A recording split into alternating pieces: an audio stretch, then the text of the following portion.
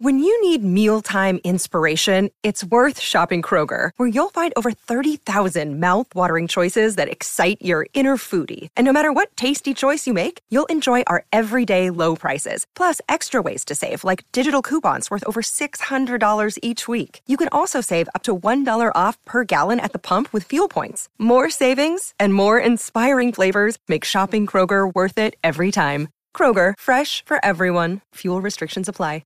Turn up the radio and sing along. It's time for another great song. This is the Great Song Podcast. Season's greetings and welcome once again to the Great Song Podcast. I'm Rob Alley. I am JP Mosier. And we're here to celebrate the greatest songs in modern music history. We're going to tell you what makes them great, why we think they're awesome, and why you should too. JP, how you doing today, man? I am doing fantastic as always, Rob. Special fantastic. This is the 100th episode. Yes. It's a landmark. We did it. Triple digits. It's Valentine's Day. Yes. Well, not as we record it, but as we drop it. Dropping it on Valentine's Day, as you should. As you should. Yeah. And we have the king of Valentine's love songs with us. We can introduce, let's let him introduce himself. Who are you? Who the heck are you? Who you know, is this I'm guy known by in many here? names. Pick one. Father, the guy that keeps parking in my lawn, bad neighbor. It's a lot of things. Man, this is David McKee Barnes. There it is. Everybody. Wow. There it is. That just happened. Yeah. I just had a Pavlovian response where I got nervous that I was in trouble. When you heard your middle name? You nailed Yes. it. Yeah. David McKee Barnes. Yeah. Did I sound like your mother? I get called female on the thing. They're like, Oh, it's true. They're like, Rob, we love you, and the girl that's on there with you. We got that from Phil Grande, the guitar player from Joe Cocker. Oh, he was my like, man, we gosh. love that interview, and that girl in the back was so nice. She I'm was like, so I'm sweet. actually a man. Thanks for the compliment. This is JP Mosier. I'm doing fantastic. Yeah, here we are. We're hanging out. Thanks. Thanks for having me, guys. Jeez, thanks so much. This is seriously like up in all seriousness. This is not a joke. The two people for this show that I wanted to interview most in the world, Weird Al Yankovic and Dave Barnes. I will take that is good. Dude. That's good. That's some good, like I'm in a good company. That is very good company. Yeah. So seriously, this is legendary for us. When we just talked before you started, but I just love what you guys are doing. I'm jealous that I wasn't around for the genesis of it, because I would have that was the Genesis. Started last season. for the genesis of Genesis. Yeah, we had a good little chat before we even started recording this thing. I know, Like, we're man, just we having so should've- much fun. Like we're going to run out of Should time. save that. Yeah. I think I can't help but let the freak flag fly when I get around other people that love music like I do. And and I think that's why I love the podcast so much, is it's like, and I think too, I just learned so much. You guys do such a good job of doing the deep dive on, like, you know, all the stuff that I always wonder. Like if a song comes on, I'm like, I wonder why they double track that guitar, or who was playing guitar? Why did they add guitar? Or, you know, and you guys are like, well, I can tell you. You know, funny you should ask. Yeah. So we're going to stay really surface today, Yeah. because since you like the stuff where we go deep, we're going to make sure to stay just to spite me. just to be that I'm guy. going to keep pushing, though. Absolutely. I'm going to keep digging. We'll give you what we know. So, a little bit about Dave Barnes. If you don't know him, you're about to love him to death, because not only is he a fantastic songwriter, but he's just funny as all get out, and one of the best follows on Instagram at Dave Barnes Music, and on Twitter at It's just Dave Barnes Music as ADD well. personified, is what it is. Yeah, it really is. I feel like your online persona took another leap with the addition of like filters. Oh man, Yeah. Wow! Yeah, I saw the female. Yeah, that was a nice little Singing Grease duets moment. with himself. Yeah. Duets with himself. That was Just go check out at Dave Barnes Music on Instagram, and I promise you, it's a good time always. And throughout the podcast, we're going to throw things that you need to go check out by Dave Barnes. Yeah. But while we're on this, the cowboy stuff, I'm sorry to jump on that so early. Yeah. Man. Cowboy School. Dude, Cowboy School. Yeah, I'm glad y'all like that. I tend to watch videos on the toilet a lot. I probably shouldn't share that, That's but I was good. there. That's You know, good. that's good. And I can't remember what number it was, but on the oxygen. Oh my gosh! I literally almost fell off the toilet. That was good stuff. So that series is probably my favorite thing that we've ever done. Goodness gracious! We loved How to it. Ride a And Horse. it probably had, in my opinion, the least response, because I think it just got so far out there. Which is where we live. Yeah, well, me So, too. We're goodness out there. gracious! I'm yeah. like, live out now there. you're just coming. Like, I was meeting you guys in the middle. Yeah. Now you're just coming to my come to my domain. brain level. It's so But good. it was like I could just feel that people were like, "Oh, that's interesting." But you know what? I'll say this: the people that got it, I've ingratiated myself into their they're like, oh no, now you are like we have accepted, we have fully like brought you into the fold. It's true. So my wife and I, every Sunday night we have a group of like 10 to 12 like 20-somethings, millennials that come to our house, and they're just part of our family now. And they come every Sunday night, and we have dinner, and we hang out, and we watch funny stuff from the internet.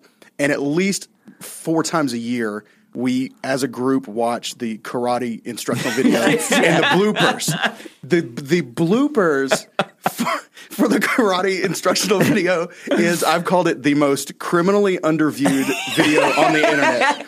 Because it's got like the one has like maybe 100,000 views, and then the bloopers has like 20,000. And I'm like, y'all are missing it. And like 15,000 of those are mine. Yeah, trying to convince people it's worth watching. Good stuff. And the other 5 is me and my friends. Because I'm telling you seriously, quarterly it gets a quarterly view. Tyler Tordai, who's the yin to my yang in those videos. The fun part, the backstory that is really funny is I'd never met him. So really? Jeff Oh Venable, my goodness, that was like totally. So Jeff Venable, who shot those, and me and one of my best buds, Seth Philpott, and Venable got together to write those. And I'd never done that because, like, if you watch the ones before that, Jeff also shot the Christmas promo ones. But that's all me just riffing. Yeah. So it was like they hit red and I go, you know. But Jeff was like, what if we actually kind of had a little bit more of a script, you know? So Jeff and Seth and I wrote those, and so Jeff was like, I got the guy who needs to, because I was like, I need a sidekick, and he's like, I got the guy. So literally Tyler rolls up day of, and that wasn't even really scripted. It was just like we knew what the moves were going to be called, and it was just, let's just go from there. Like the St. Francis of Assisi and all that. So we just knew that, but that was it, because I didn't want a script. It was like, let's just go and see what happens. And Tyler's the same. And so when he got there, he's literally like the most unassuming. He's so nice. So I was like, okay, well, maybe he's funny. And we started rolling, and I wasn't ready for how funny he was. So many times that day we had to stop. Somebody brought this up the other day. I'll translate everybody. I still laugh so hard at this moment, and it's in the bloopers. I said, when I called you and asked you, what did I tell you? And what does he say? He goes, you said meet me at 3. I was like, I'm out. I wasn't ready for that being so poignant and like me. And there was so many times that day we had to cut because he was just so on it, and I wasn't ready for how funny he was. That you know, and then he did the cowboy videos with me. He actually moved back to Nashville now, so we're kind of queued up to do something again soon, I'm sure. But it was so fun too because I didn't know him, so much of the energy was just this real time. Like I was having so much fun. Man. You know, I just assumed that you guys had known each other forever. Yeah, I mean, the chemistry was that good. We literally met like 5 minutes before. We started doing that's so stuff. funny. Yeah. He works with the CMAs, right? Yeah. He's kind of a big shot at the CMAs. Yeah, that's awesome. Yeah, Yeah. so please, right now, pause this, go to YouTube and Those watch. cowboy videos are like 13 seconds. Cowboy you guys can School. spare They're so 13 to good. 22 seconds. They're great. Yeah. And you'll go down a whole rabbit trail. Yeah. You'll see You'll get stuck. Dangerous. Jim, the hymns Yeah. for her videos, Yeah, all yeah, of that yeah. stuff. The Valentine's Day. Yeah. You know, that's, I Yeah. mean, today's the day. Go back and watch Dave's Valentine's Day videos. Watch it with your loved one. Yeah. Sitting there holding hands. Hold them close. That's right. I do have one question. I got to know this. If you can remember it, at the end of the karate bloopers, Yeah. Tyler says something that gets you so cracked up, but he's way in the background. Oh. And you were just not can't ready remember. for it at all. The best I can't could make remember of now. it. It's okay. You can tweet at us It later. was just, put it in just quotes. one of those where he yelled, He said something I'm like- so close to it too, and I can't remember. Do you want to ask you what I think it might be and see if that Tell triggers? me. I think it might be I have really bad heartburn. Is that it? I think that's Oh, it. I can't believe He just had literally so tried for many years. things that I wasn't ready. That would be so out of context. Yeah. That I was like, this is I cheating. pity the Fu Manchu, Yes, et cetera, et yes, cetera. yes, Oh yes. man! So go back and watch those. Yeah. Because they don't have much with what we're going to talk about to do today, but Pretty good intro. But they're out there golly, living. That was the entertainment intro. value. Yeah, That's who we're that's right. hanging out That's with. the intro. God, yeah. Okay, so a little bit about Dave. How many studio albums you got? Is it 13? Yeah, I think so. 12. Okay, going all the way back to like pre-signing days and all that stuff. CMA Song of the Year nominee in 2012 for God Gave Me You. You may have heard it. Grammy nominee for Best Country Song 2012. 2018 Dove Award winner for Gospel Recorded Look at that Song guy. of the Year. Jason How about Crab. Little Jason JC. Crab, Washed by the Water. Heck yeah. I love Good that initials. song. It is. You've had cuts for Blake Shelton, Tim McGraw, Carrie Underwood, Lady Antebellum. The list goes on and on and on. They just don't come any better as a songwriter today. than our guest, really Dave Barnes. kind. Man, I can leave now. I'm so encouraged. fantastic. You know, I just feel like we're I'm just float this is out. fun to make people feel good. That's all. We like to just call random people and be like, you want to come and let us need a just little bump compliment you and whatever. Yeah, Like, yeah. My wife was saying that this interview today was basically going to go like. You remember the old Chris Farley, Paul McCartney bit? Was that true? Was that true? Paul is dead. Paul is dead. You remember? You remember That was when you were in awesome. the Beatles? That was awesome. That was awesome. There's a lot of dead space and me Yeah. like staring. Well, dude, while we talked about, let me do I have an analogy about what we want, what we get on the album. I think Which the album God Gave Me You that's was the album on God Gave Me originally. You is on. I think that is the buffet of all albums. So, do you like buffets, Dave? I love buffets. Oh my gosh, I love Me too. buffets too. I mean, I obviously- I'm a Ryan's Golden Corral, CC. Yeah, I'm a get in good there. any Get in kind of there. buffet. Yeah. So let me tell you why I think it's a buffet. So people come for the meat, the steak, which is the Yeah. God Gave Me You. Yeah. But then you've got an opener, which is like the salad in Little Eyes, Yeah. and it's so fresh. It's a buff. It's just so fresh of a Yeah. salad. It's good veggies. The good veggies, and then you get something that's on there. You're like, I came for the steak, but darn it, that fried fish is amazing. Yeah. And that's chameleon. Yeah. So it's like, oh my gosh, I came for Yeah. the steak, but this Yeah. fish is fantastic. Yeah. And then you're like, what do I get for dessert? Banana pudding. That's going to be what I need with Johnny Yeah. Lang. Yeah, I mean, yeah. you put some dessert on there. Yeah. Now. The So one much stank on that. I will tell you the one thing on the dessert, you left the wafers off the banana pudding because Johnny Lang didn't play guitar solo. I know. I do have to ask you about that. Was that a your call? Was that a Johnny Lang call? No, Was that you know, those things are so tricky because John, I'd opened for him the summer before, and and oddly enough, we didn't spend a lot of time because you just want to be careful of that stuff on the road that you're never like, hey man, let's hang out all the time. We started to toward the end, but then he came to Nashville and was working on some music, and we reconnected. So he actually was a surprise guest at a round that I did that was really fun. But I just didn't want to be the guy that was like, hey, can I keep just asking you for stuff? Yeah. And I think we may have talked about that in the studio, and he was kind of like, man, I'd rather just sing if that's cool. Okay. And I was like, great. But, you just don't want to be the guy that's like, Yeah.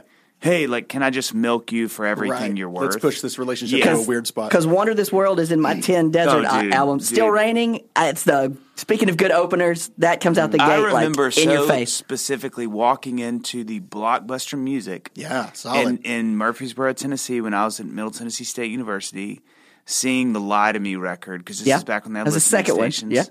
Yeah. And just kind of being like, what is this?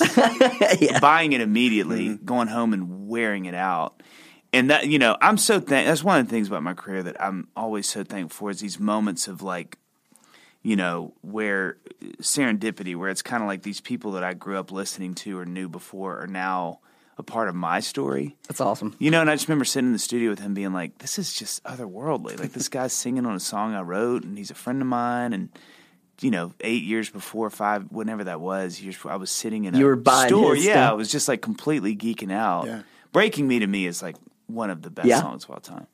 So, it's just like that. There's just that's what's crazy about doing this for a living is that it's like if you're around long enough, that starts to happen a lot where like you have somebody that, when Martin Sexton and I wrote a song a couple years ago and he came over to the house and I was same with Emily Salyers from Indigo Girls. So people are sitting in my house and we're writing these songs and I'm like, you could have given me a million guesses at who someday there's going to be, and I would have I'd have gotten into like the Disciples and Televangelists before I got into like Emily Salyers or Johnny Lang. That's awesome. So it's just really fun when those moments happen because like y'all, I mean, again, this is why I love what y'all doing. I'm a fan of music. I'm a fan. Like I geek on this stuff. And so it's like somehow I got slipped the pass to get into the room where everybody is. Right. And I'm like, oh my God, like I'm trying to steal people's hair, like, so, yeah. And with every good buffet, they have chefs. So I Yes. got to touch on the chefs on that album real Yeah. quick. So Drew Ramsey, not Dave Ramsey, everybody. Yeah, Drew yeah, yeah. Ramsey and Shannon Sanders. Dave Ramsey plays killer Geniuses. percussion. Dave he does. Does he really? Hand No. perk. Yeah. So before they were Drew and Shannon, they Yeah, were yeah. like, you had, I know Yeah, they just yeah. come off Writing Home for Mark Yep, Broussard, yep. and they had that NDRE song Oh, that yeah. was so huge that they won Yep, the Grammy on. yep. So, and you got Daylaw on bass. Oh, yeah. So, It's stacked. It was yeah. really good. And that The was, personnel was great. obviously, everybody knows Daylaw from John Mayer, but did you listen to Vigilantes of Love? Were you a fan of them? I opened for Bill Maloney. Would you look Really? at that? Yeah, a decade before that. Yeah, I didn't know that. Yeah. So I missed that tour. Oh, yeah. And then Paul Mayberry on drums. Oh, yeah. He's on everything now. Everything. Like he drums on Reckless Love, Drums on the Michael W. Smith version of Surrounded. House on a Hill, Amanda Lee Cook. He's all over this. Lover in Red, Chris Tomlin. He's like the guy now. Well, this is the thing people And he forget was about just Paul is starting. he also wrote and produced all of the oh my God, just blanked. What's the massive Uber hit? You have to edit this. What's her name? The CCM girl that crossed over and had the Lauren Daigle. Lauren Daigle. Yeah. You say. Okay. So Lauren Daigle. composed So that, Paul right? Paul wrote that and played and produced the Wow. whole thing, and he's her band leader. Yeah. Jeez. So I mean, the guy's just everywhere. He's a monster. And I don't want to leave Akil off there because he played Oh, guitar Akil's on there yeah. too. He did Yeah. amazing stuff with Yeah. Leanne Rhymes, who I worked for Enterprise, rented a car to Leanne Rhymes, one of the famous. Wow. There you go. All right. Yeah, And he Kelly also Nashville Stories. killed now is in the Little Big Town band. Oh, I didn't know that. That's cool. Yeah, Good and for his him. dad, y'all know this, right? Oh, from Phil Collins. Okay. He's the live drummer He's for the live Genesis drummer. and Phil Okay. Collins. Oh, I did not that? know that. So that's a really tight little fun circle. That's a good little family. Yeah, Hang and out for they've been Christmas dinner. Nashville forever. So, I mean, like, Chester would leave here to go meet up with Genesis on the road or Phil on the road. Still, and it's still like when they play, he's the guy. And I'm not going to leave Ben Shive out because I've seen him. Shive is He's awesome. Hey, you're everywhere. a buddy with him, right? He played. No, it's like one of my close friends. Dude, he's awesome. I've seen him at the Behold the Lamb guy. Behold the Lamb stuff with. He always sits in with. There's Andrew a lot Peterson of stuff in and- Nashville that comes out How'd that you know I if was you're going to like, say that? That's so weird. That was creepy. Weird. He's a connective tissue for a lot of stuff here. Like he's not the guy that's ever going to ask to be seen, but it's like you start So doing a little tasty. digging on stuff that's really tasteful. Yeah. He's usually, and in fact, he produced the new Colony House stuff, and there was a song that that I listened to. It came in my Discovery Weekly and Spotify, and I was like, he had to have written on this because it was so musically intense. Sure enough, and I Open texted it him. up, He's yeah. like, "Oh, thanks, man." I was like, "You jerk!" I want to shiv those guys. Let's listen to a couple of spots from the album while we're talking about it. Let's go. I'm going to go first to Chameleon because this is my personal favorite. Okay. I believe Dave Barnes' song. This is let's just do a few seconds of Chameleon. Just listen to how funky this is, y'all. If the artist allows us to play. We it. did, Are yeah, we good here? cleared. All right.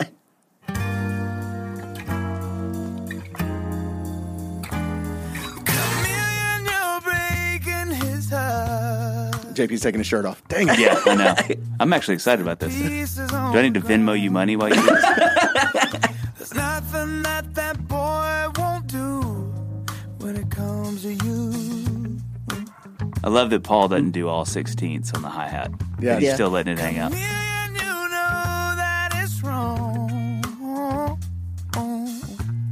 But it's That was the break for all you lovers there on Valentine. Yeah. the way you treat that boy ain't fair. This is sort of a But he don't care. anti-Valentine's Day song. Yeah, Like it's a warning. It's a, It's a warning what Valentine's can go wrong. yeah. the fried fish, man. Yeah. It's coming at you. Don't mean it. It's fried fish at I love Valentine's those Day. horns. Like, You got nothing. listen to these horns on the chorus, y'all. He's just your silly little thing, hanging on a string, waiting by the phone, praying it'll ring. You know it ain't right, 'cause you ain't never gonna do what it wants to, kneeling by the bed, praying it true. You know it ain't right, you know it ain't right. Okay, so you said on Instagram, this was Chameleon was kind of your take on a Steely Dan song. Oh, absolutely. Is that- you said you kind of was it Peg, right? Peg. The intro you sort of Yes. modeled after Yes. Peg, which is I'm Yes. a huge Steely Dan. We're fan. still in. The live album was Alive in America. Yeah, Live is in one of America. my just Yeah, just Dennis Chambers on that is just bananas. Man. It's funny because I didn't like. I grew up. My dad actually had a few Steely Dan records, and we would listen to them, and I just never got it. I was always kind of like, yeah, it's just it's not my thing. And then I had a really good friend of mine in college who loved good music, and he was like, "You really need to like listen now." Yeah. I was majoring in music. I was like doing the thing. And it was complete. I don't know if there's ever been such a shift in my brain with something as much as like didn't get it to I think I love every song they've ever done. I understand that 100%. I didn't listen to Steely Dan. I honestly thought it was like a. I think I can maybe conflated Steely Dan and like Dan Fogelberg. Or like Steely something Dan Fogelberg. until I was, Oh my Steely God! Dan Fogelberg. Anyway. That just happened. Oh, the mind reels. Yeah, and so like until I was in college, I just had never bothered because I thought I'm not going to like this. Yeah, that's right. And then I put on that one album, and I was just like, I mean, it literally hit the first notes of what's the first track on that live album? It's Babylon Sisters. Oh my gosh!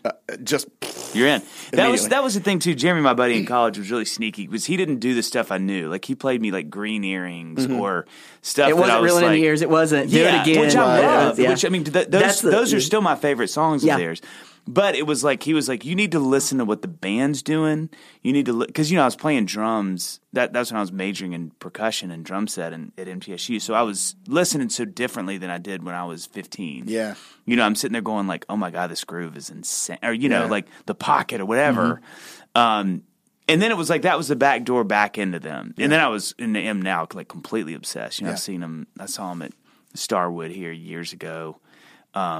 But yeah, that song is just me. Like it's a love song to Steely Dan. Basically. Although the horns, I got to say, the horns remind me. And I know you're a big Stevie Wonder guy. The horns always make me think of "You Haven't Done Nothing." Oh, that sort of like, just that real like lots of lazy. Sliding and just oh man, I love it so much. Yeah. What we want, what we get was my first intro into Dave Barnes as an artist. I had sung I Haven't I Always Will at a friend's wedding the summer before it came out or whatever. Like most of the world has done a Dave Barnes at a wedding. Yeah, right, yeah. Except for me, which is weird. True. Do you do other people's songs at weddings? I just don't do weddings. You don't do weddings? I think I would do more. I just don't. I know one that you did, and we're going to talk about it a little later. So this was my like first foray into a full album, and by the time it got to Chameleon, I went, wow, this guy isn't just really good, he's like really good. Oh, you know what I mean? Like you've got chops as not just one of the points I wanted to make today for people who may know you casually as like the ballad guy, the love song guy, is to like dig deeper through some of the stuff, because Dave's got these just funky tendencies that come out of it. We talked about Blue-Eyed Soul in a couple episodes, you know what I mean? Yeah. And you sort of get kind of subcategorized into that, you know what I mean, with the Hall & Oates of the world and, that kind of stuff. I mean, Paul Carrick, we talked about Paul Carrick earlier. And definitely got some like legitimate soul and funk and just groove tendencies that a lot of my favorite songs are those. Yeah. You know what I mean? That's encouraging too, because I think that, I'm basically two schools in one person, which is like Indigo Girls, Jonathan Brooke, like John Gorka, David Wilcox, James Taylor. And then that spins off into some of the like Elton John, Billy Joel, but really like guitar based folk, guy with the guitar, girl with the guitar stuff, like, which is kind of how I started my musical career. It wasn't necessarily what I started loving as a kid. Right. But, and for those of y'all that didn't pick up on the David Wilcox reference, please. That's so the good. OG. Find David Dude, Wilcox. please look him up. But that met with this hysterical almost it feels like counterpoint, which is Motown, Stevie Wonder, Doobie Brothers, soul, funk. Soul. Mm-hmm. Yeah. And so I've always lived in this really weird like continuum that doesn't quite work, which is like, ballads, sweet, trying to be quasi-profound lyrically, met with like another part of me. It's like, I just really want to dance. I want to have fun on stage. I laugh all the time. Like when I played one of my songs, Someday Sarah, live, I'm like, if I could just do 13 versions of that live and be done with the night, that's all I do. Because that's the most fun. Like just getting up there and the band's cranking, Chameleon, Crazy About You, all those songs, where I'm like, that's when I have the most fun. I mean, I love to sing and I love playing the other songs, but as far as like in the moment playing them, that's the stuff I love to do. So I'm always in this, kind of to your point, like I feel like I'm always stuck in this weird place of like, so many of the people who listen to my music tend to gravitate toward the love songs or sort of the heartfelt stuff.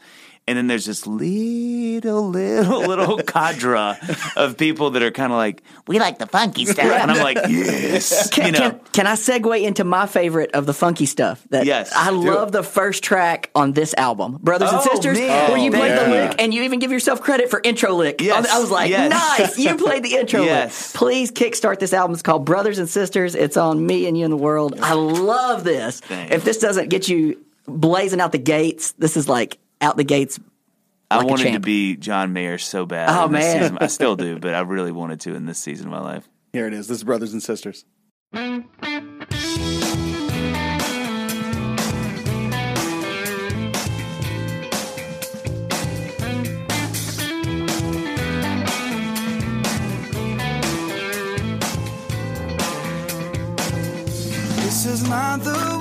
And then it goes major. And then it goes Big major. surprise It there. does, yeah. Yeah. It's like, This was, I mean, can I talk over this? Yeah, Or is that yeah, weird? absolutely. please. This is funny because it's like, this is why I love music, because you can hear these things in artists as their records come out. And this was a season with me, like I was so heavy into Steely Dan and Stevie. So it was about, like, you can hear all the chord changes right now, but it was about, like, I want to do as much as I can musically, and especially songs like this. Here we go. You know, where it's like, how can I make approachable music that music people hear and go like, oh, I see Right, yeah. Your I taste, see you're smart. You're a smart guy. Oh, you got some tools in the bag. That's there. right.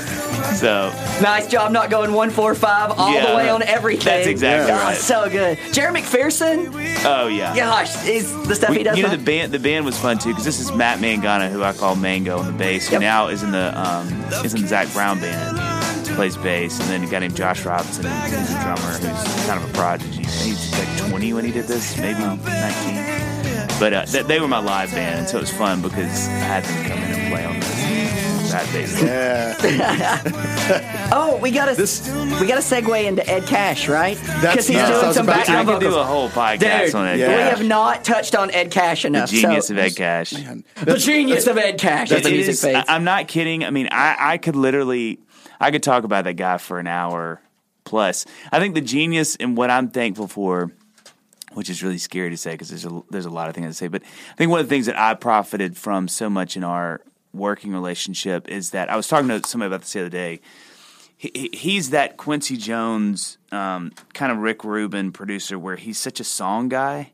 You know, like he really is sitting and going like, I mean, I told me that, you know, every record, like those two records and the other ones we made, I always did this thing where I'd come in with about 20 to 25 songs for our first song meeting.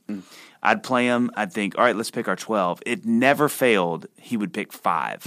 And I'd be like, dude, that's 25. And he'd be like, yeah, and there's 5 pretty good ones. With the chorus tweak, Wow. maybe 5 great ones. Wow. And I would You need leave that guy in your group. dejected, so heartbroken. I've lost it. It was never there. What am I thinking? I'm just going to go to, you know, I'm going to be a youth minister. I don't know, you know. Yeah.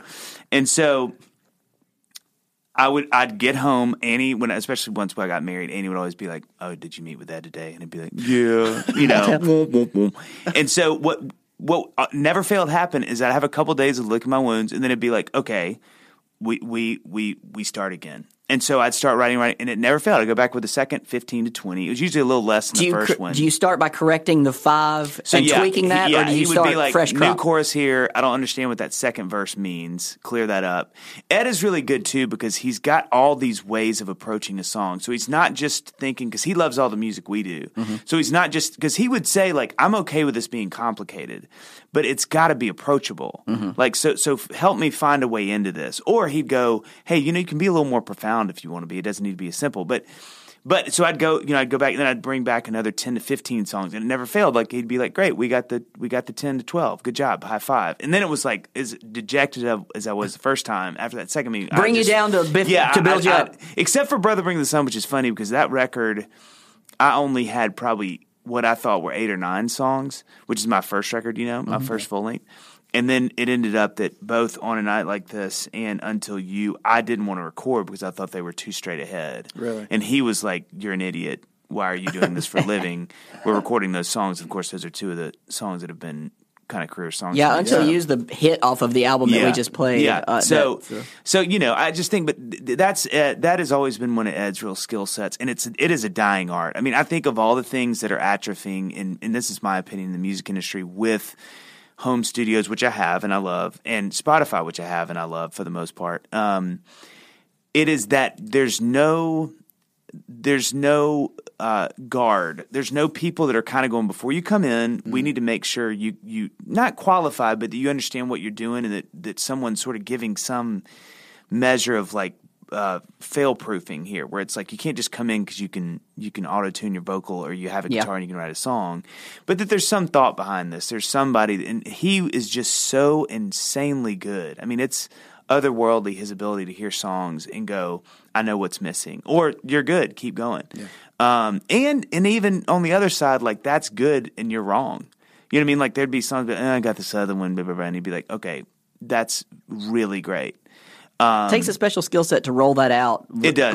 With not being so. It does. And I think for whatever reason, that's just people aren't like that as much anymore. There's not people that you sit down with before you make a record that I think really know songs, be it A&R or producers, that can really go I think you've got – I mean, when I did 3 Then 4, which was my first 5-song EP, I came in with 12 songs that I was playing live that were one of them was my encore song. Mm-hmm.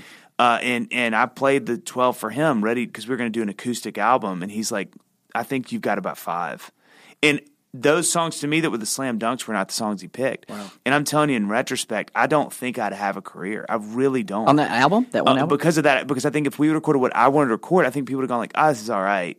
But he was the one that's look, I'd rather you have 5 good songs than 10. And filler. And than filler. Mm-hmm. And I look back and I have friends that'll sit with me and be like, dude, I just didn't have that. And I think my career suffered for a while because I have songs out there now that I roll my eyes every time I play.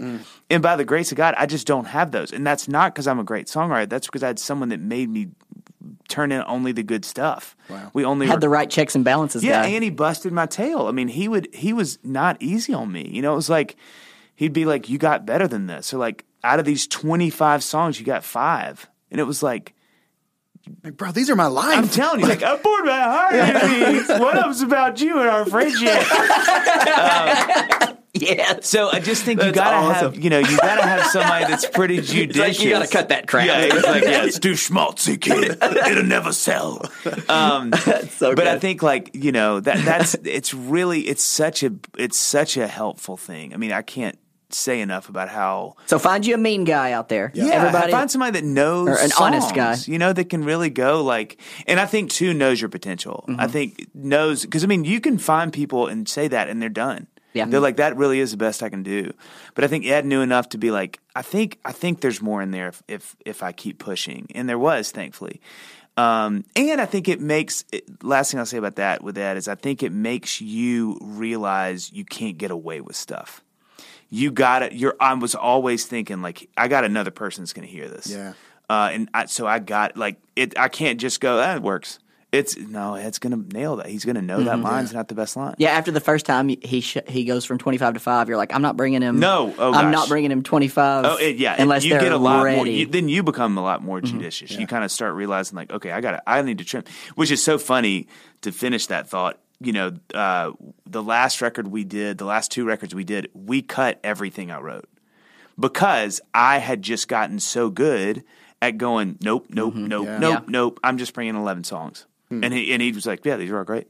It's he had school, he had the teacher had, trained the teacher. Yeah. He Miyagi'd you. Yeah, he did. He yoded me. He yoded me into wax submission. On, wax off. Yeah, Let's do this thing. So I think it was funny because it was great because I just knew by that point, I was like, I don't like those songs. He's not going to like them. I like these. And so I just bring in the songs and he was like, yeah, these are awesome. Let's do it. Yeah.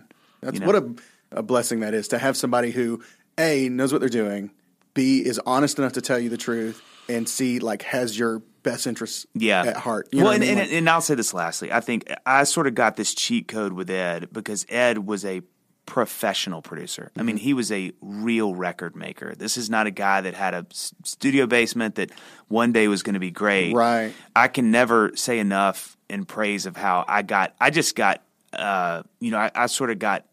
skipped the red shirt thing. It was for whatever reason, the Lord in his kindness was you're going to get to work with this guy who's kind of beginning his prime, and you get to benefit from it, which, that really can't have be understated. The timing in your career has been insane. I was when I look back at the musicians that you played with, right time, right.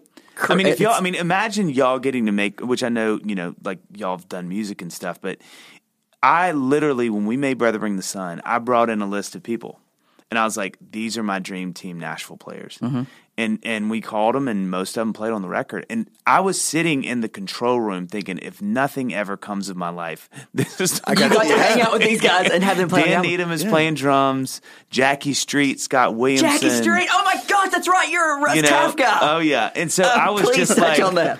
I was just, yes. I geek, and I still am like that. If I go in the studio, I'm still the guy that's like, oh my God, dude, I love this play. With Mabes or whoever it is. I'm always shy still. Dustin Ransom, these people I get to make music with, I'm like, these guys are just so good at this, you know?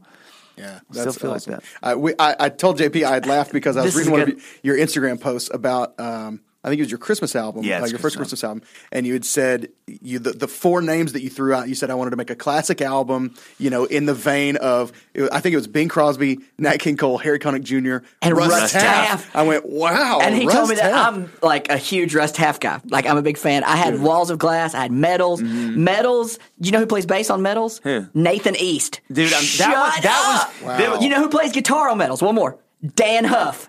Jeez. Dan Huff, Nathan East, Russ Taff. You're welcome, world. There was a time in CCM where it was like all of the like the LA, New York players were starting to kind of, because there was enough money in CCM that they had budgets for those guys. That's I'll the never time. forget getting the For Him record that Vinnie Colaiuta played on, because I heard the song, that Wings song. I don't know. Yeah, if you know the it's song. on the Roller Coaster. Yeah, one, Roller Coaster Ride. whatever The that- Ride. Yeah, the ride.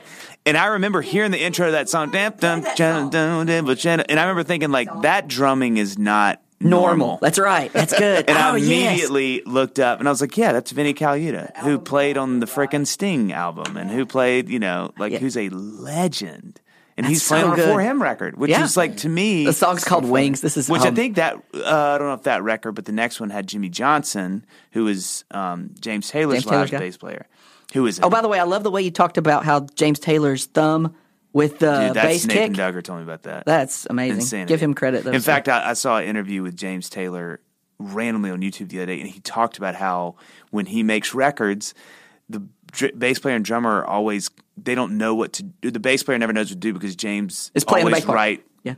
writes bass parts into his playing. it's like, do I double it or do I just hang out? Yeah. Wow. Do Okay, pedal here's- tone and just sit on the one the whole time? Yeah, exactly. Here's a couple seconds of Wings Dude, by For this- Him. We did you not didn't know see where we this were coming. going with Yeah, this. didn't know we were going Not here on today. anybody's Here's radar. Wings by For Him featuring Dude, Vinnie listen to Colaiuta his on drums. drums. And the way he especially drags, like you'll hear the snare, like he's doing these kind of drum roll, ghost note things that are so perfectly out of pocket. Yeah. That is insanity. That shuffle is disgusting. I've heard you talk about it on some of your yes, 5 yeah. hot takes, which check out Dave's Instagram for his 5 hot takes series. They're awesome. You've talked about that we're missing the shuffle. Where's the shuffle Vinnie gone? Colaiuta. He's doing that straight triplet thing on the hi-hat Yeah. against Keyboard the shuffle. horns, definitely keyboard horns. Heaven's been waiting. We just sang a duet with Dave Barnes Orville on and the Wilbur had figured it right. That's a real lyric. It's come to this time and place. Nothing on anyone's. Dude, there's a guy in For Him. that's so crazy. I don't know which guy it is, but he's still one of my favorite singers of all time. It's like the kind of Mark Harris. horsey one, the one that's like more. I don't know. He's the only one I know. Oh, anyway. Anyway, I've never He thought looks like a horse. Never Oh thought my I'd gosh, he's got a horse facey. He's got a horse. face Kind it. of BoJack Horseman vibe. Anyway, okay. Segue. We're going to come back to I was gonna CCM take game a- here in a yeah, minute. I'm ready. That's so. true. That's true. We do have a CCM game for you. Okay. We might as well talk about Christmas since I just was talking about it. Roll it. Because I just want to say, your Christmas albums. That's all. They're so disappointing. That was so good. That was so good. Dave, you had a chance to really make something great. You remember when you made that Christmas album? That was awesome. Was that a Christmas album? That was awesome. Dude, it was awesome. It was about Jesus. It was awesome. yeah. Seriously, like if you haven't heard Dave's Christmas albums, go get both of them now. Very Merry Christmas and December to Remember. They will just bless your socks off, right? For the Christmas season. The Very Merry Christmas has become it's my kickoff to Christmas. Dude, that's the biggest compliment. Man. Because those records for me, that's a big record. Yeah. Whatever one that kind of, it's like the, Kickstarts the season? Yeah. It's the gateway drug. And Yeah. Okay, It's what's like- your Christmas Kickstart the Season album? You know what's funny? So circle back, that Russ Taff one. Yeah. Okay. Christmas Story, is that it? Is that what it's called? He's standing on the front. It's so awful. The and I cover, tell people, so look, bad. Russ is a monster, and people Yes. in Nashville hugely respected, incredible vocalist. But I think they just don't think oh, Rust Half has a great Christmas, or has like a classic Christmas song. It is, and I'm going to tell you something. I could do a whole, and I've really considered this with 5 Hot Takes, doing a whole thing on the guitar playing on that record. I can't remember. I want to say his name is James Carmichael, maybe. Is it not Holohan Jr. on there? He doesn't play with maybe you? that's it's it. Jared Holohan Jr. Whoever is playing. If he's not on there, he does all the other Rust Half stuff. Nothing short of prodigious, his guitar playing. It is to me, I've made good guitar player friends of mine listen to it, and all of them are like, I don't know how I slept on this record, because it's insane. But it's just a great, so that record, it's, the Vince Guaraldi stuff has sort of made its way into that. Yeah, we sure. did an episode on Christmas Time is here. It's like, it's the trio. Untouchable. Untouchable. Yeah. Untouchable. I think that song is, to me, small aside, is what makes songs, one of the things that makes songs great, and there's your podcast, is the combination of the music makes you feel it, and the lyric makes you feel it, and the melody makes you feel it. Yeah. And that is that song is a triple set. Absolutely. Of you feel all of those things in Triforce, because all of it is hitting you. Is that song a hit without Charlie Brown? It should be. It should be, right? As long as there was anybody of note to introduce that song to the world, it would have been it. It could have been Charlie Brown, but it could have been, you know what I mean? As long as it had a way to get into the public consciousness, I think it surely would have been. Christmas songs, last thing I'll say about that, Christmas songs to me that mess me up are songs that sound like you're walking down a snowy street at like 9:15 p.m., and it's quiet, and there's street lights, and there's snow, and there's Christmas lights in the windows. Songs that embody that moment to me are the ones that are the best, and that song is the OG of that. Yeah, it is like every time that song comes on, I just think I'm on a quiet street, sidewalks, walking down in some city somewhere, and you see the Christmas lights in the windows, and snow's maybe falling. It's quiet.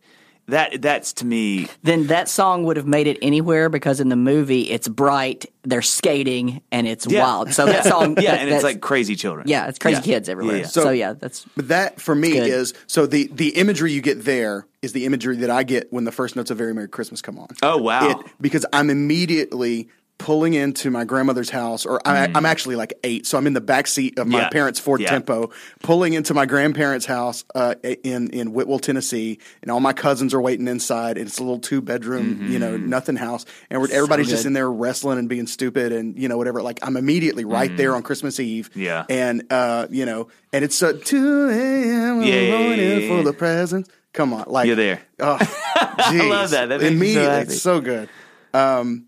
If you're listening and you get a chance, how many Christmas shows did you do this year? 7. You did like 3 mini tours, right? Yeah, or something like that. Yeah. If you are kind of in the Southeast, I know you did Nashville, Knoxville, Chattanooga, which is where I saw you this year. You were there? We were in Chattanooga, and then I saw you a couple years, maybe he saw you here at 3-4 years ago. Schmimmerhorn.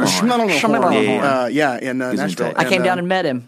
Yeah, that's awesome. Right. So I've been now twice to the Christmas show. Got for some reason you threw a Sour Patch Kid into the crowd. Oh my gosh, that was because Eskridge and I were having a Sour Patch battle that year. Yes, okay. And we're going to bring it out and eat it. Yeah, I got that. Yeah, we did eat a pack of 1980s Tops gum. On one episode. We did it live. Like, hey, let's open this up. It was something crazy that we did. We both we were like. Yeah, you can't see on all you thought about listening. was George Brett and stomach. That's problems. right. It tasted like George Brett's armpits. It really did. I was like, Mississippi State alum. There you go. Those are my people. Okay. That's my dirt. So anyway, if you get a chance to go to the Christmas show, by all means do it, because it's a blast. It's Christmas. The best of the Christmas stuff with a smattering of like You Through God Gave Me You in there this year. Some of the other stuff. And it's just it's a blast. Got heartfelt moments. Family Tree is one of those songs that I almost can't listen to. Yeah. You know what I mean? It so feels that I just almost Family Tree and Song for My Children on your last album. Yeah, I can't Both sing of them that one live much. Man. You know, it's funny. We did. I wrote Family Tree, and like 2 years afterwards, or maybe 3, I was doing the show at. I think it may have been the first year we were at the Schermerhorn, and my granddad died like 2 days before, and so I couldn't make the funeral. Oof. But I barely made it through that song. Yeah. I mean, it was. I remember that show so well because it was like I almost nixed it from the set. 'Cause I was like, I just don't. And I literally had to be like, well, I'm thinking of baseball. I'm thinking of Raleigh Will Fingers Clark. and Will Clark's armpits. And it was like just power. And my parent. No, my parents were there. But Did you say Raleigh Fingers? Yeah, it's a good mustache. Great mustache. Good, Great, yes. Dave Concepcion, Legendary. still one of the best names of all time. But those Reds, songs are second baseman. tricky. Yeah, they're tricky to get through. Yeah. Is there? Do you have? Are there others? I know those are the ones that strike me right off the bat, just because Family Tree just always gets me. And Song for My Children, I just rediscovered it this week. I was going back through. Who Knew It Would Be So Hard to Be Myself? Oh yeah. But do you have other songs like that, or songs that for whatever reason you just go, I'm not sure if I can do this one live? You know the one that I keep coming back to, which is really funny because it was kind of like it wasn't a throwaway at all, but I don't know. I never gave it the weight that it deserves. I think, which is Amen off of What We Want We Get.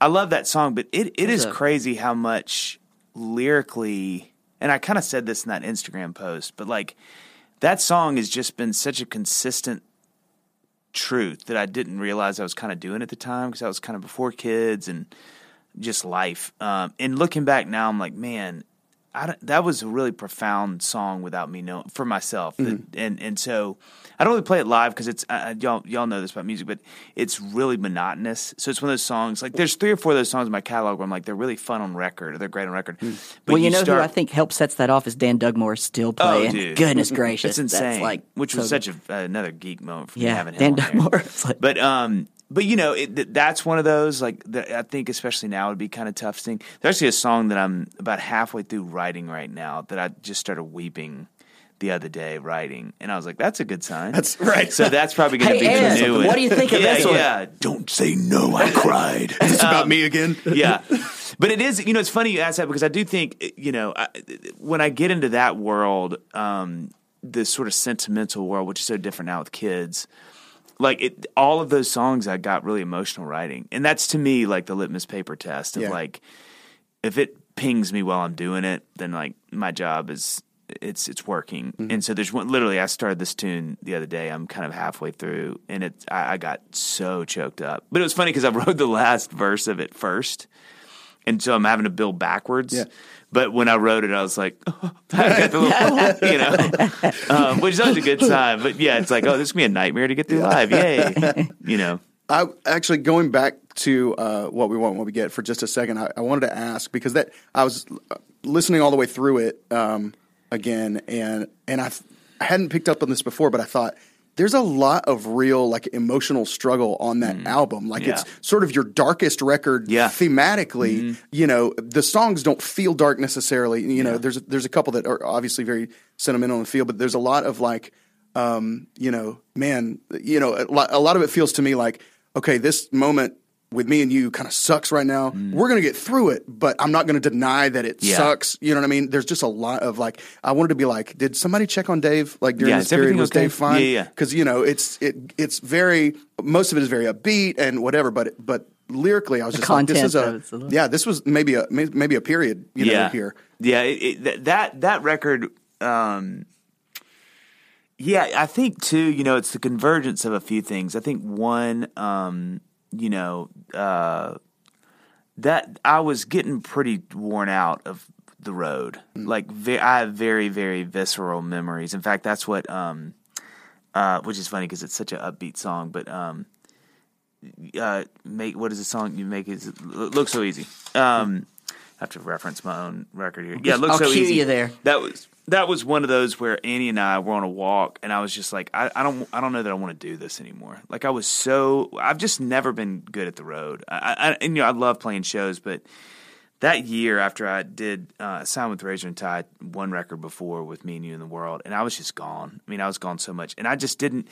Music was. I'm so thankful I get to do it, but I backed into it. I wasn't the guy that was like. Since I was 5, I was hitting baseballs in the backyard. Right. I wasn't the musical equivalent of that. I was very much like, oh, this is cool. So I don't think I had really known what I was getting into. In fact, I was writing with Wirtz yesterday or 2 days ago, and he was like, you always, because I was talking about that, and I was He's like, speaking of Matt Wirtz. For those of y'all that are listening. So, but Wirtz was saying, he's like, you've always struggled with that. Like, I remember conversations we had a decade ago where you were kind of like, I just don't know if this is if I'm doing this right, or if this is really what I love to do as far as the travel part of it. And that record was really like the culmination of a lot of those emotions of kind of like, I love doing this, but it's kind of weirding me out. And that song, especially, Annie and I had been on a walk, and I was just dumping my heart out, which I tend to do. And she was just like, I mean, I hear it, but no, this is what you do. This is what, And so there's a lot of that. I think, too, it's tricky when you've done a bunch of records because you kind of realize, like, I can't keep saying the same stuff over and over. So I think also that was kind of a record where I was like, I should probably be a little more vulnerable and honest because I've kind of done all the other stuff. Mm-hmm. This would be a good moment to kind of, hey, this is some stuff I'm thinking about that's not like, hey, Yeah. What's your double-sided question here? What's your process for writing as far as, do you tend to go melody first, music first, lyric first, that kind of thing? And then what is your process when you're writing for yourself versus when you're aiming a song at another artist? Yeah. It's still my favorite thing to do is to know what I'm talking about before I am, but that doesn't happen much. Music for me is always a lot easier in melody. Not that it's easy, but it's just a lot. You're not having to constrict it at all. It's just like, hey, let's see what's going to happen. Oh, that's fun. So trying to find stuff to talk about is always really, really hard. And again, 13 records in, it's about You've impossible. used most of your stuff. That's right. And so I think it's really hard to keep coming back and trying to write compelling things because you've just talked about so much stuff, And so when I have a title or something that I'm excited about, it is like I found the golden ticket. Mm-hmm. And you'll never find me more excited than when I stumble upon like a title for a song that I think is good because I'm like, oh, the rest is going to be – it's not going to be easy, but it's so much easier than getting halfway through a musical idea and going like, God, what should this be about? Yeah, what is this? Yeah, what is this? So – that's, I think, so I tend to be more music first, which is troublesome because then I have to find lyric. But, it's really fun when I kind of think of some lyric or, some title that I go, oh my gosh, now I can actually write. That's so much easier lifting. It's like downhill as opposed to uphill, I think, Like this song that I told you knocked me out the other day, that was a title I had and a vibe, and it was like, oh, okay. Now I want to take my time with it because I want to get this right, but it's all there. I'm not having to stress about like, how am I going to do this? How am I going to write the same theme for the 50th It's different. time? You don't have to. Yeah. Yes, because you want to grow up, or at least I do. I want to grow up with my people. I don't want it to be like, I always think it's kind of funny when, people are writing about stuff that's not true to them anymore. And I think that's fine, but I'm always a little like whiplash by that. I'm like, dude, you're not hanging out at a club trying to find a girl. You've got 4 kids. Yeah. Right. You have a minivan. Yeah, and you live in Hendersonville. Yeah, let's come on, man. Yeah. Like, which just doesn't mean you can't have good songs, but I just think for me, needs to be relatable. Yeah, I just want it to be like, because I can write about it better, and I just think people don't kind of go like, wait, what? Yeah. You shouldn't be doing that. Yeah. I was thinking right. I was you thinking adulterer. We're huge Bruce Hornsby guys. Oh just, my gosh. Why would you not and be? So, what's not to love? And he's always done that. I've noticed, like, you could tell when he had kids, and then, like, his music is basically just, here's a song about a spelling bee. Yeah. You know what I mean? And, like, here's a song about doing a project in space. Yeah. And before it was like, it's the Red Plains, and it's, whatever, like, all that stuff. And then it's how can you make music that sounds like the Midwest? Yeah, that's true. How do you do that? He did it. That's amazing. How can you? And you put the album cover that you look at the cover and you're like, I'm in the middle. Perfectly fit. Yeah. It's brown. There's such an art to having the right picture and the right color on an album cover that fits. Like exactly that first Bruce Hornsby album. Yeah, like I always felt like 5150 Van Halen. It's green. It feels exactly right. Let me tell you. All right, I'm going to podium here for a second. Okay, you're right. I think that is forever one of my frustrations with artists is I'm like, your trailer to the movie is your album cover. Exactly. If you aren't setting people up, I don't mean it has to look or even sound like it, but that is your foray into the album. Now that has changed drastically with streaming. For good and bad, I think, because it doesn't matter as much. There's not the pressure. Because, man, let me tell you, a nightmare is 13 records in trying to figure out what your cover art's going to be.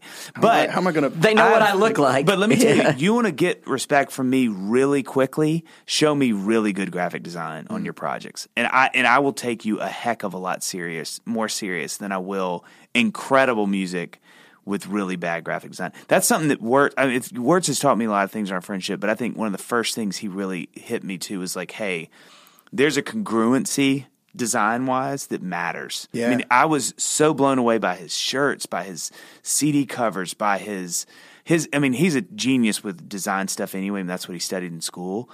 But he was a big guy on like, no, dude, you need to double down on this. Like, pay the money to get the best stuff. Your epitome of that is Hymns for Her. That's perfect. Oh, yeah. And it's perfect, which is a great title, by the way. For those of you that aren't reading it the way it's spelled, just read it yourself, because if I spell out hymns, you'll be like, that took way too long. But that leads into my favorite Dave Barnes song, which is Headlights. I love Headlights. So that's my favorite, without a doubt. Sample just a second of Headlights.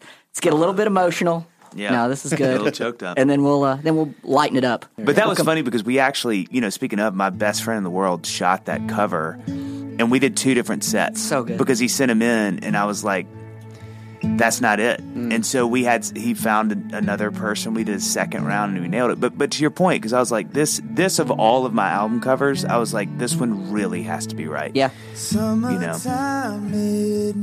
produces it so great. Look at the album cover while listening to this, everyone. That'll take you there. Yeah, it's so like intimate and tender. Oh, gosh, yes. Happy Valentine's, everyone. That's right. Goodness Happy gracious. Valentine's Day. I'd follow the moon between the pines. Every mile you were on my mind.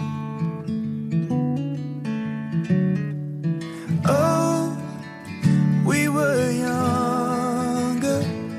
That was way back before you were mine.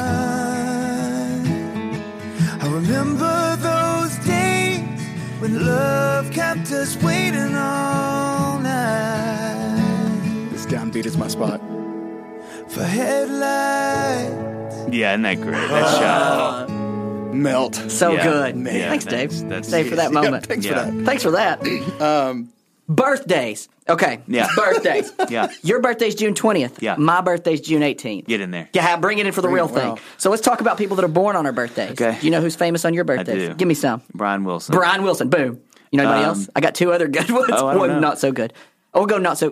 Sorry, I shouldn't say. Saddam Anne Murray. Hussein? Oh, Anne Murray. Anne Murray. Lionel Richie. Woo! Boom. Hey, now. Okay, who's going to win the birthday off? That's a powerhouse team. Okay, I've got Lionel. Blake Shelton, who had the song that somebody helped write. Yeah, pretty good too. Bruce Smith, lineman, all-time sack leader. The Bills. Shut your mouth on that. And What? Why? Hold on. he's the only one that's non-musical. This says so much about me that when you said Bruce Smith, like I knew who you were talking about, but my first thought was the Wavy Lay's commercials that he used to do. Oh my gosh, yes. Anyway, Buffets. I didn't go, man, mean baseball player. Yeah. I went Wavy Lay's. And Paul McCartney was born on my birthday. Oh, my today. gosh. So I got some powerhouses. Rob's got a good one too. Rob's Yeah, got I've got Tom Glavine, Braves. Tom Glavine. That's also non. Elton John. Elton John, And Aretha Franklin. oh, there we go. Boom. Aretha Franklin, And Big yeah. Sean. And Antonin Jeez. Dvorak. Yeah. If you Oh want to my go gosh. classical. Yeah. There you go. March 25th, June 18th, June 20th. Send us all a birthday card. We appreciate it, there you guys. go. Gas station question. I ask everybody this that comes on here. I have to ask you this. You're on tour. You go into a gas station.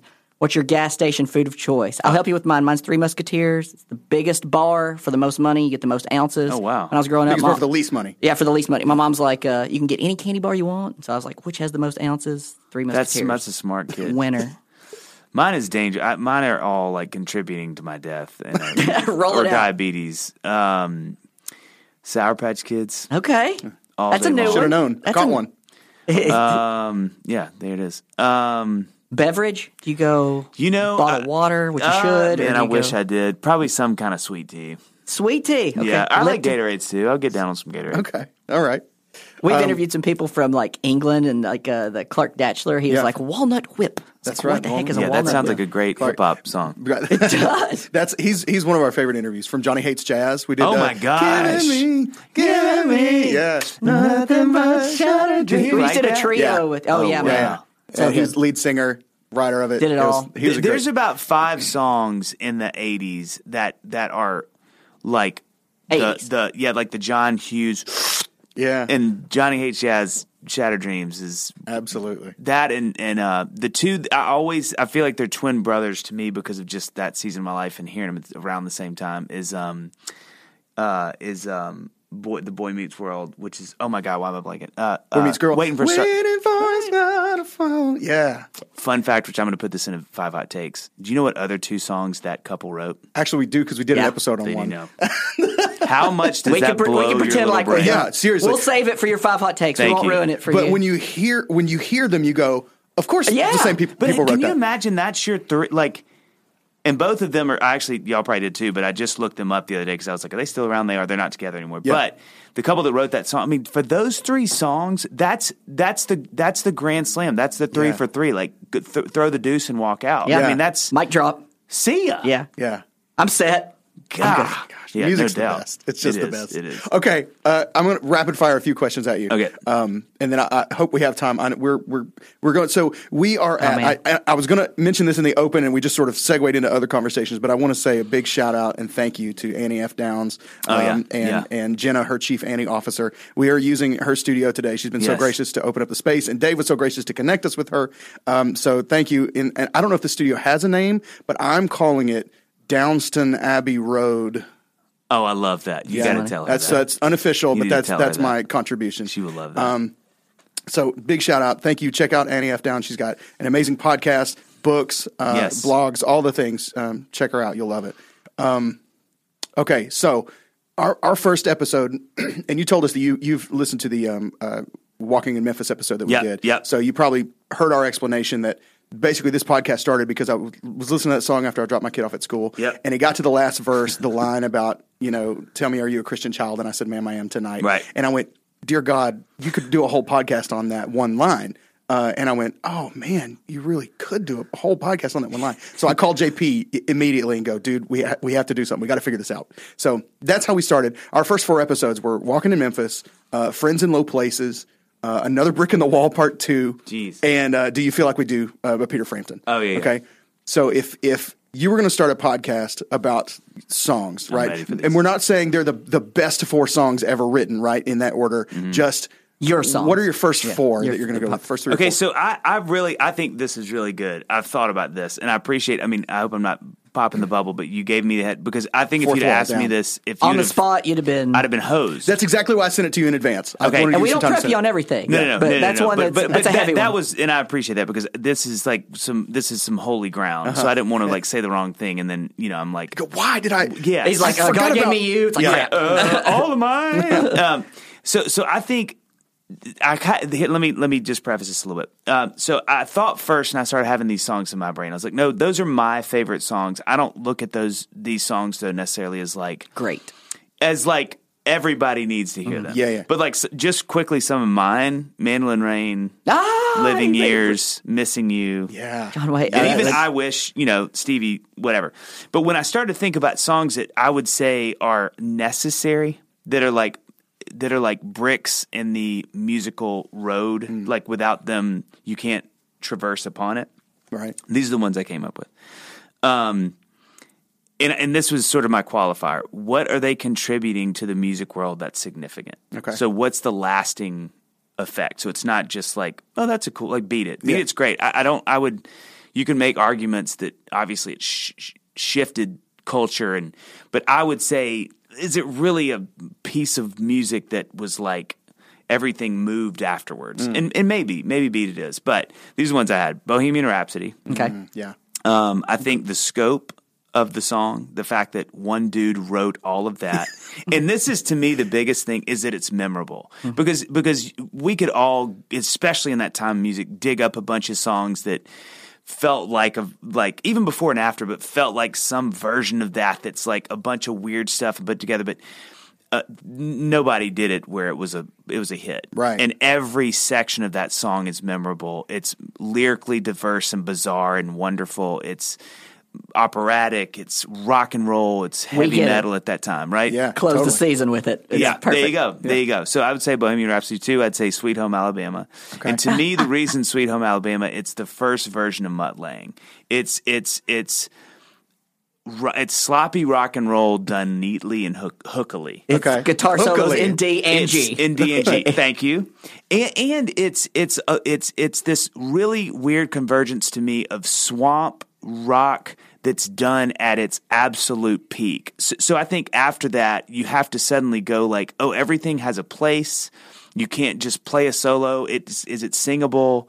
I just think that's to me rock and 70s rock to me. And I mean, you can make this argument for like Boston and maybe even Journey in some ways, but like that every segment of that song is a hook. It's the beat it of rock and roll music Southern to rock. me, of Southern rock. Cool. I'd say that. I'd say Freebird, actually another one because going two Skinners in the front four. Let me tell you why. It is the tempo change. You are interested the whole time. Yeah.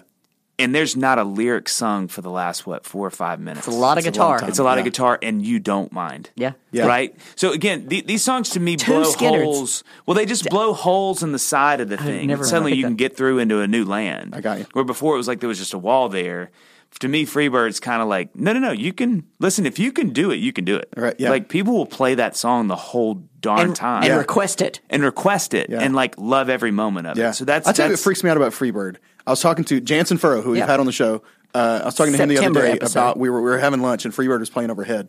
And the thing that freaks me out about that song is that the guitar solo is doubled. Every note. It's a lot of notes. That's a lot of notes. Like, I wonder, like, that just seems impossible to me to have memorized all that. Yeah. He had a big chalkboard or something like, this is the one that goes, whatever. Like, I don't understand how that all got doubled in the pre-digital era. Oh, man. Now you would just loop 4 bars and, whatever. But probably took 7 days. Good heavens. Anyway. Okay. But I think that's even more, to me, substantiates this claim, which is like, it's not just that's how you justify getting this. It wasn't just chance. It's very thought out.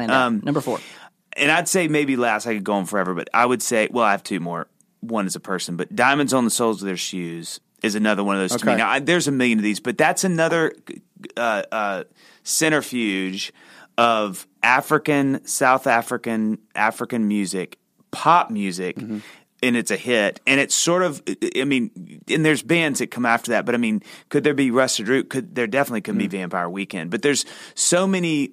It was this thing, again, it's another hole in the wall. It's another way to get through into another land, which is like, thank you.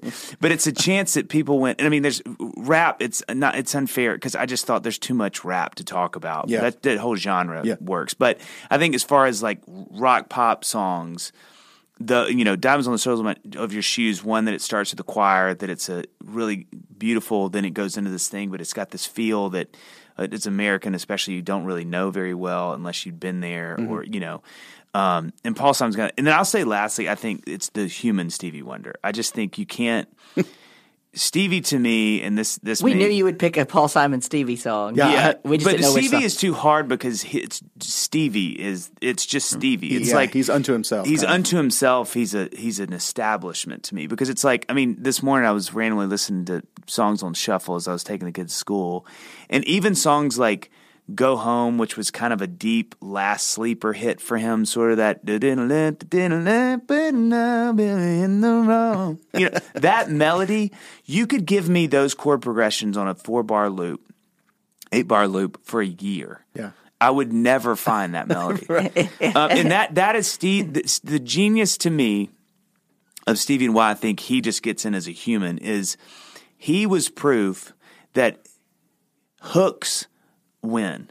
It doesn't matter what they're over. It doesn't matter how many key changes. It doesn't matter what the vibe of the song is. If you want to sing it and hear it again, the artist wins. And he is, to me, and I mean, listen, these are fighting words, but like miles beyond the Beatles that way. Wow.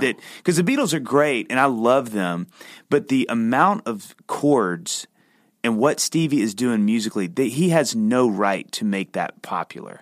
And he was like, it's weird. Way too involved. I mean, you listen to Overjoyed, that intro. Absolutely. Yeah. It's a joke, and it's a monster hit. It's an E flat.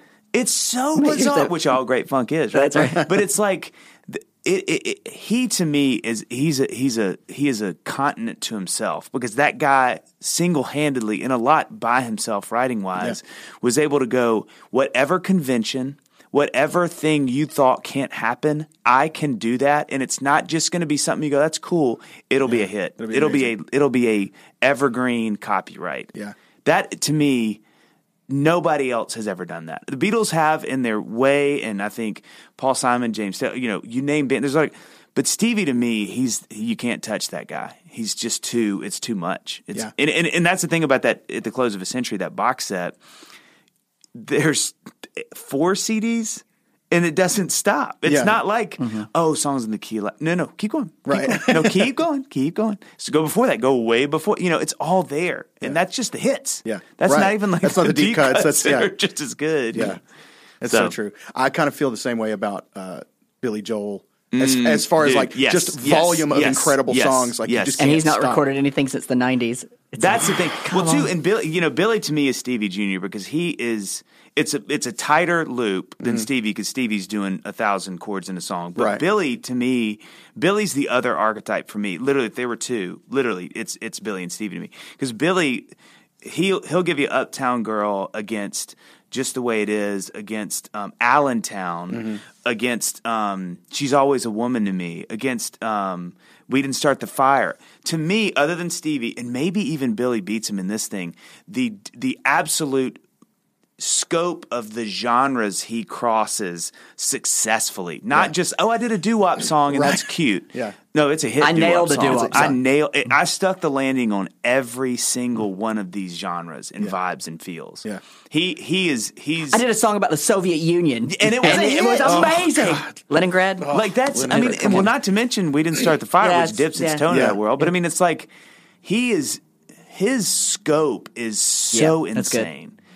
So he and Stevie live in that same world. I think, they're different, but they have a very similar thing they bring to the American songbook, which is like, I'll see your conventional, you write songs and these 2 or 3 I'll raise keys, you. and I'll raise you literally. If it has been a genre in America, I've written a hit in that genre.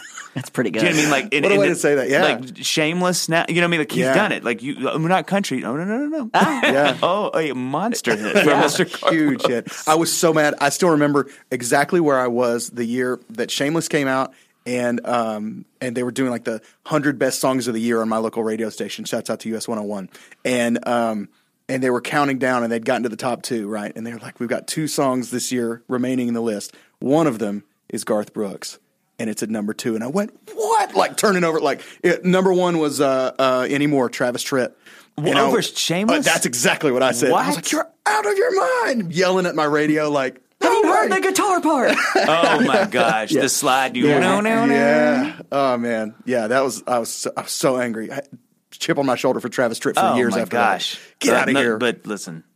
But hey. Travis he's not joking around. No, he's not joking around. I'm not going to mouth off at him because he'll find me. Oh yeah. And I'll be like, hey guys, Travis found me. Twitter. Yeah. So help me. We need to be be of the time that we've been allotted. That's right. No, there are more questions. I want to keep doing this. Okay. Are you good? I prepped. Okay, so the other thing that I had sent you before was what song is widely considered a classic that just doesn't rustle your jimmies? You know what I mean? Yeah. Like, I can't. So I actually wrote this. I said it's tough because any song that's inspired people to make other great music shouldn't be considered bad. Yeah. I can't. I will never understand the Doors. Oh, true. I don't get it. I try so hard to understand the Doors as a band. And I get, come on, baby, it's a hooky song. Come on, baby, let my I get it. But that organ, it's just too much. No offense, Bob Weir. Big fan of the show, listen, I'm sure. I know. I'm like, and we're all Val Kilmer fans from the movie. Thank you. Goodness gracious. So it's not disrespect. Yeah. Because I have a lot of respect for it. It just doesn't light the fire. Thank you. Yeah. I don't get it. Yeah, I get it. I think mine is Edge of 17. That's tough, man. I don't get. I'm like, why'd you have to do the kick drum like that? You know what I mean? Why'd you have to put the kick drum on beat two or beat and of one the whole song. You know what I mean? Like at least you get some. There's like one chorus where they do about it. that. You know what I'm saying? It's I forgot about that. Oh, baby, ooh, It's baby, so ooh, unnerving. baby. You The whole just song. land on the downbeat or the and. We're in the West. You know what I mean? Yeah. Like just give me that. There's like one chorus where they go to sort of a 4 on the floor, and it's like such a relief. Yeah. But then they go straight back. I'm like, It's a I witchcraft just thing can't. with Stevie Yeah. Nicks. I just can't do it. Do you have one, JP? What's your? I know you prepped. I fail. Oh man, I just have a million questions. I'm we sorry. But I want to make sure JP's prepped a game for us. Oh yeah, You wanna yeah. go- we have a game for you. We called, have this amazing bell.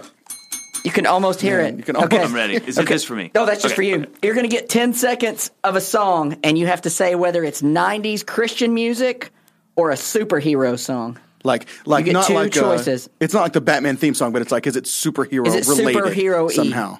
Okay. Are you familiar with superheroes? Do you know what a superhero is? I'm very familiar. Okay. I have Here- some on my back tattooed Oh, really? Wow. in the form of Mount Rushmore, but continue standing. Amazing. On we go. Okay. Here's our first. Oh, dude, I already know this. Okay. Boom. Bing it. Oh, this is the first CD I ever bought, Oh, Really? wow. How about that? and I would say in my top 10 CDs of all time. So good. Superhero or contemporary Christian music? Superhero. Superhero. Well You know done what it by is? that. Oh yeah. Oh yeah. Can you name it? Can you name it? the Spin track? Doctors? Spin Yeah, yeah. Doctors. Okay, Can you name the good. track? Jimmy Olsen's. Yeah. Olsen Blues. Boom. There we go. Bonus Literally, point for that. and hey, quick aside, some of the best guitar playing, in my opinion, in the world on that record. Absolutely. It's so good. It is prodigious. Two his guitar Princes, Little playing. Miss Can't Be Wrong. What He time is is a it? freak show. I used to go into when they still had jukeboxes in Pizza Huts. Yep. I would go and play Hard to Exist / Shinbone Alley Alley. every single time. 'Cause Shinbone Alley, Listen, 13 minutes. Listen, the change into the shuffle in the middle of that song is one of the best musical moments of all time. Don't no at me. kidding, no kidding. Hey, other sidebar, you know what else he played on the guitar player? Who literally, it is the best guitar playing in the world on that record. The Tiger Lily. Natalie Merchant. Natalie and Merchant if you go album. listen to it, it Oh, makes yeah. sense. Like Jealousy in those songs. Yeah. I have It's to go check it super out. pronounced guitar parts, Yeah. and it's the same dude. Oh wow! How about that? Small Good side. fun fact. Okay, here we go. Oh, come on, man. Another one of the best. Y'all need to do a podcast on that song. Yeah. We did a No, Seal we did song crazy. already. We did crazy for Seal. We'll But come we back talked around to about Kiss from a Rose, I'm sure. Yeah. Superhero or contemporary? Superhero. Boom. Name the superhero. Batman. Good job. You win. Forever. Okay. Oh, toughie. Do we have our first stump? It's got to be CCM though. Boom. It is CCM. That's Petra, Beyond Belief. Oh my God, know that song. There I you just hadn't go. heard of it. Beyond Boom. Belief. Oh my gosh. Bing. Newsboys. Newsboys. CCM. Good job. God, you are please, taking me. Please get this one. Oh yeah, come on, man. That's Sweet Bebo. Bebo. Sweet your Bebo. boy. You know Which- the song? Oh, do I? Yeah. Wait. Stan. Stan. Yeah. Yes. Yes. Good I will call. forever call him Sweet Bebo now. Sweet Sweet Bebo. Beebs. That's a good one. This one's toughie. Oh, it has to be CCM. I kind of want to let this one play Yeah, out. let get to a vocal. Oh, please don't be Carmen or somebody. It does sound like man. who's in the house. Oh my gosh, it But- does sound like Carmen.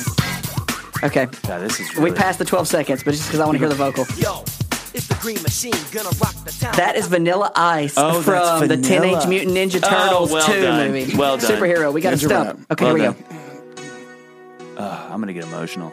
You know this one? Do I? Come on. Just asking. Little Smitty? Little Smitty, MWS? good job. Place in this world? Nailed it. Nailed it. Listen, the end of that guitar solo where he hits the 9 or the 2 instead of that last isn't note, it you know what I'm Dan? saying? Huh? Isn't it Dan Huff? Probably. Is it? Do you know, JP, if that's Oh, Dan man, Huff? I should know. Forgive me for not Let's saying call it. Smitty. Let's call Smitty. I know Chris Rodriguez and Wayne Kirkpatrick were his guitar players on Don't that get me started tour. on Chris Rodriguez. But and Tony That dude. Palacios played on the Change Your World thing. Sorry about that. Okay, start over on this one. Sorry, guys. Got a sidebar. Oh, gosh. Good one. I remember where I was when I heard can that let it song. play as you First talk time. over. Song. I was in Tower Records in Nashville, and it was a listening station. We had a Tower Records in Nashville. Yeah, right down by Vandy. I used to go every single Tuesday. That song, I hit play on the things. It was like new artist on Aware Records, and I loved Aware. And it started playing, and I was like, this is one of the best things I've ever heard. What a great song. Absolutely. Superhero, for those of y'all that don't know, Yes. it's not CCM. Fight It's for fighting. God, what the- expensive, isn't it? Man. Is this The Chain by Fleetwood Mac? No, it's similar, but I kind of need to give it at least 12 seconds. Okay. That's all you get. Oh, is it Iron Man? Yeah, there you go. Superhero. Little black sign. Oh my gosh. Is this Audio A? This is Audio A. Big house. Good job, Dave Barnes. Gosh, I've not heard well that done. song in so long. Last one. Oh, come on. That's your girl. I mean, dum, dum, dum, dum, dum. I love this bass intro. Give it to it. That's good. Hey, listen. That's tasty. Don't sleep on that. That's good. good. I bet maybe Tommy Sims playing that. Oh, that would be What a nice if that monster. was. Yeah, that's Yeah. another I think whole that's all I got. podcast unto itself, Tommy Sims. Oh, wait, yeah. and then I had this one because this is your superhero song. I mean, that's Right. that's Oh, we're yeah, back. yeah, We can yeah. change the word. We Yeah. can't change the I word. believe We it. can Yeah. change- I believe we that's can. your That plays. superhero That song. plays. That plays That on plays. both. It works. Thanks for playing the game. Man, Oh, that was fun. I like Yeah. games. That was really You did you won. wonderful. I don't- You won. You missed two. Petra. no. Oh, Petra man. beyond I'm gonna have belief. John Schlitz send you a message and be like, Yeah. "Come on, Dave. I thought we were Dave. tight like He's like, that." holy shit, Dave.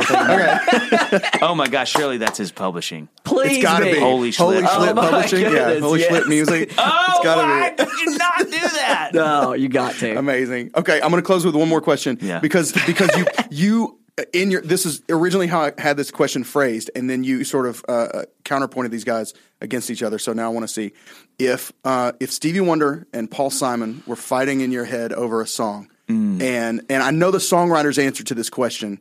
Who would you listen to ultimately, right? The songwriter's answer to this question is whatever served the song best, right? So what I want to know is if they both serve the song equally, all things are equal, who wins? Those are really great examples because to me they're kind of not the opposite of each other, but Stevie's instrument and melodic hook prowess is so powerful against Paul Simon's lyrical genius and obviously musical same. But I'm probably going to listen to Paul more. Just because lyric is always so hard. So if he's got some little Something to tweak to it. yeah, you I'm can gonna add- be like, all right, let me give me your genius, great one. Yeah. You know, Man. Okay. We got to wrap it up. Yeah, thank you so because much. This Annie was has fun. been so gracious, but we got to get out of here so some other folks can use so the studio. let me so. answer. So this is funny because you actually this may be a fun way to end this. So the last question you had was so many classic songs we've covered barely made it into the record. Yes. or were written last minute, and that's how God Gave Me You was, Yes. which is funny. You which said is kind of a fun way to end. it was the record was being mixed. Yeah. And you were like, Ed, I got this one more. Yeah. What do you think? And he was just Well, like, here's a really fun, quick story about that, which I talked about on my story. But I had that that little part with the chord progression in my garage band before I was into Logic, and did forgotten about it.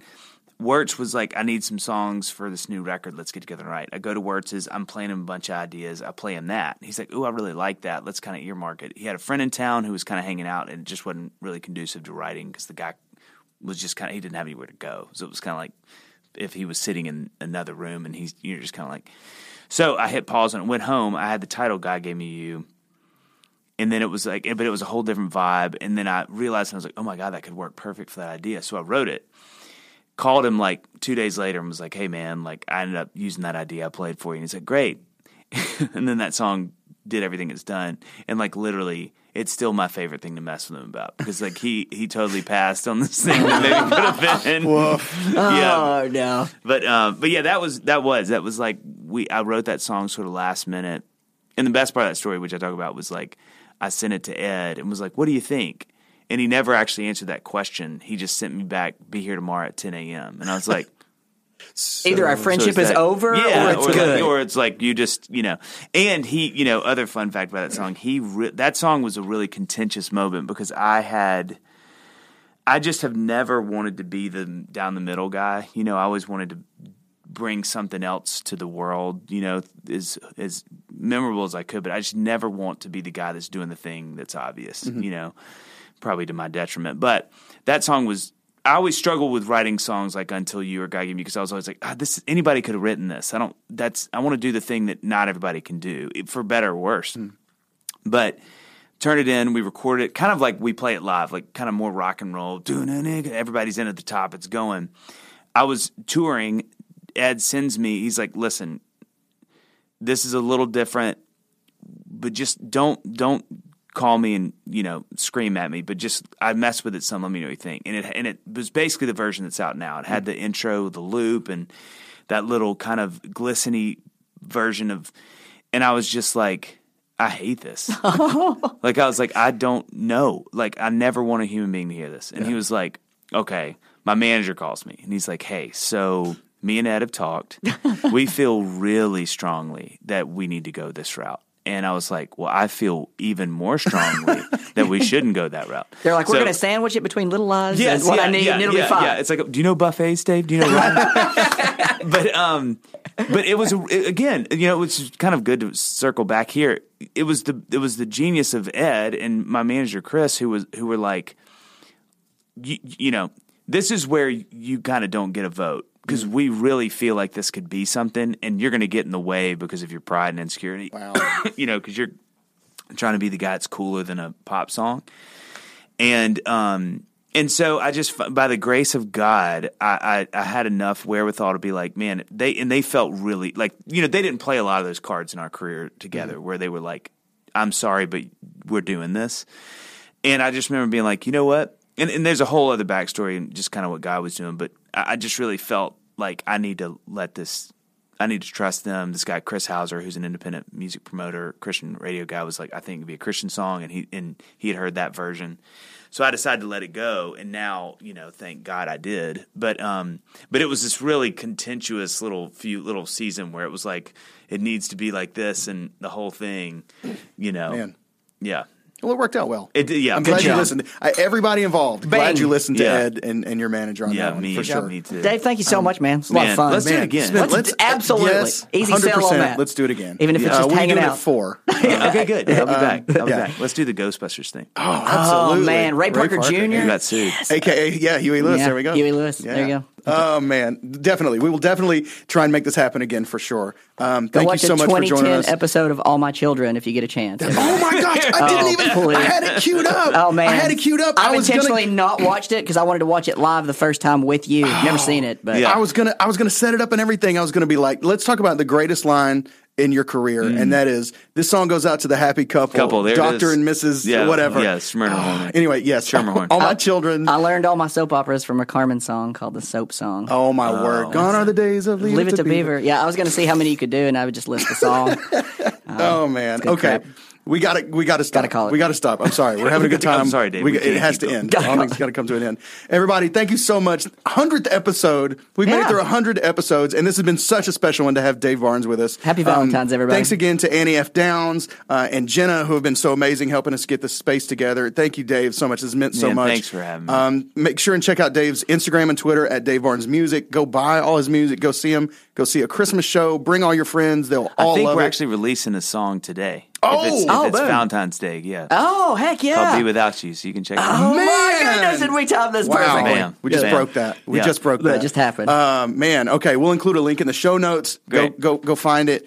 Man, we'll be back next week with something else. I can't even think of what it is. But we got to keep things rolling here on the Great Song Podcast. Until next week, I'm Rob. I'm JP. Go listen to some music.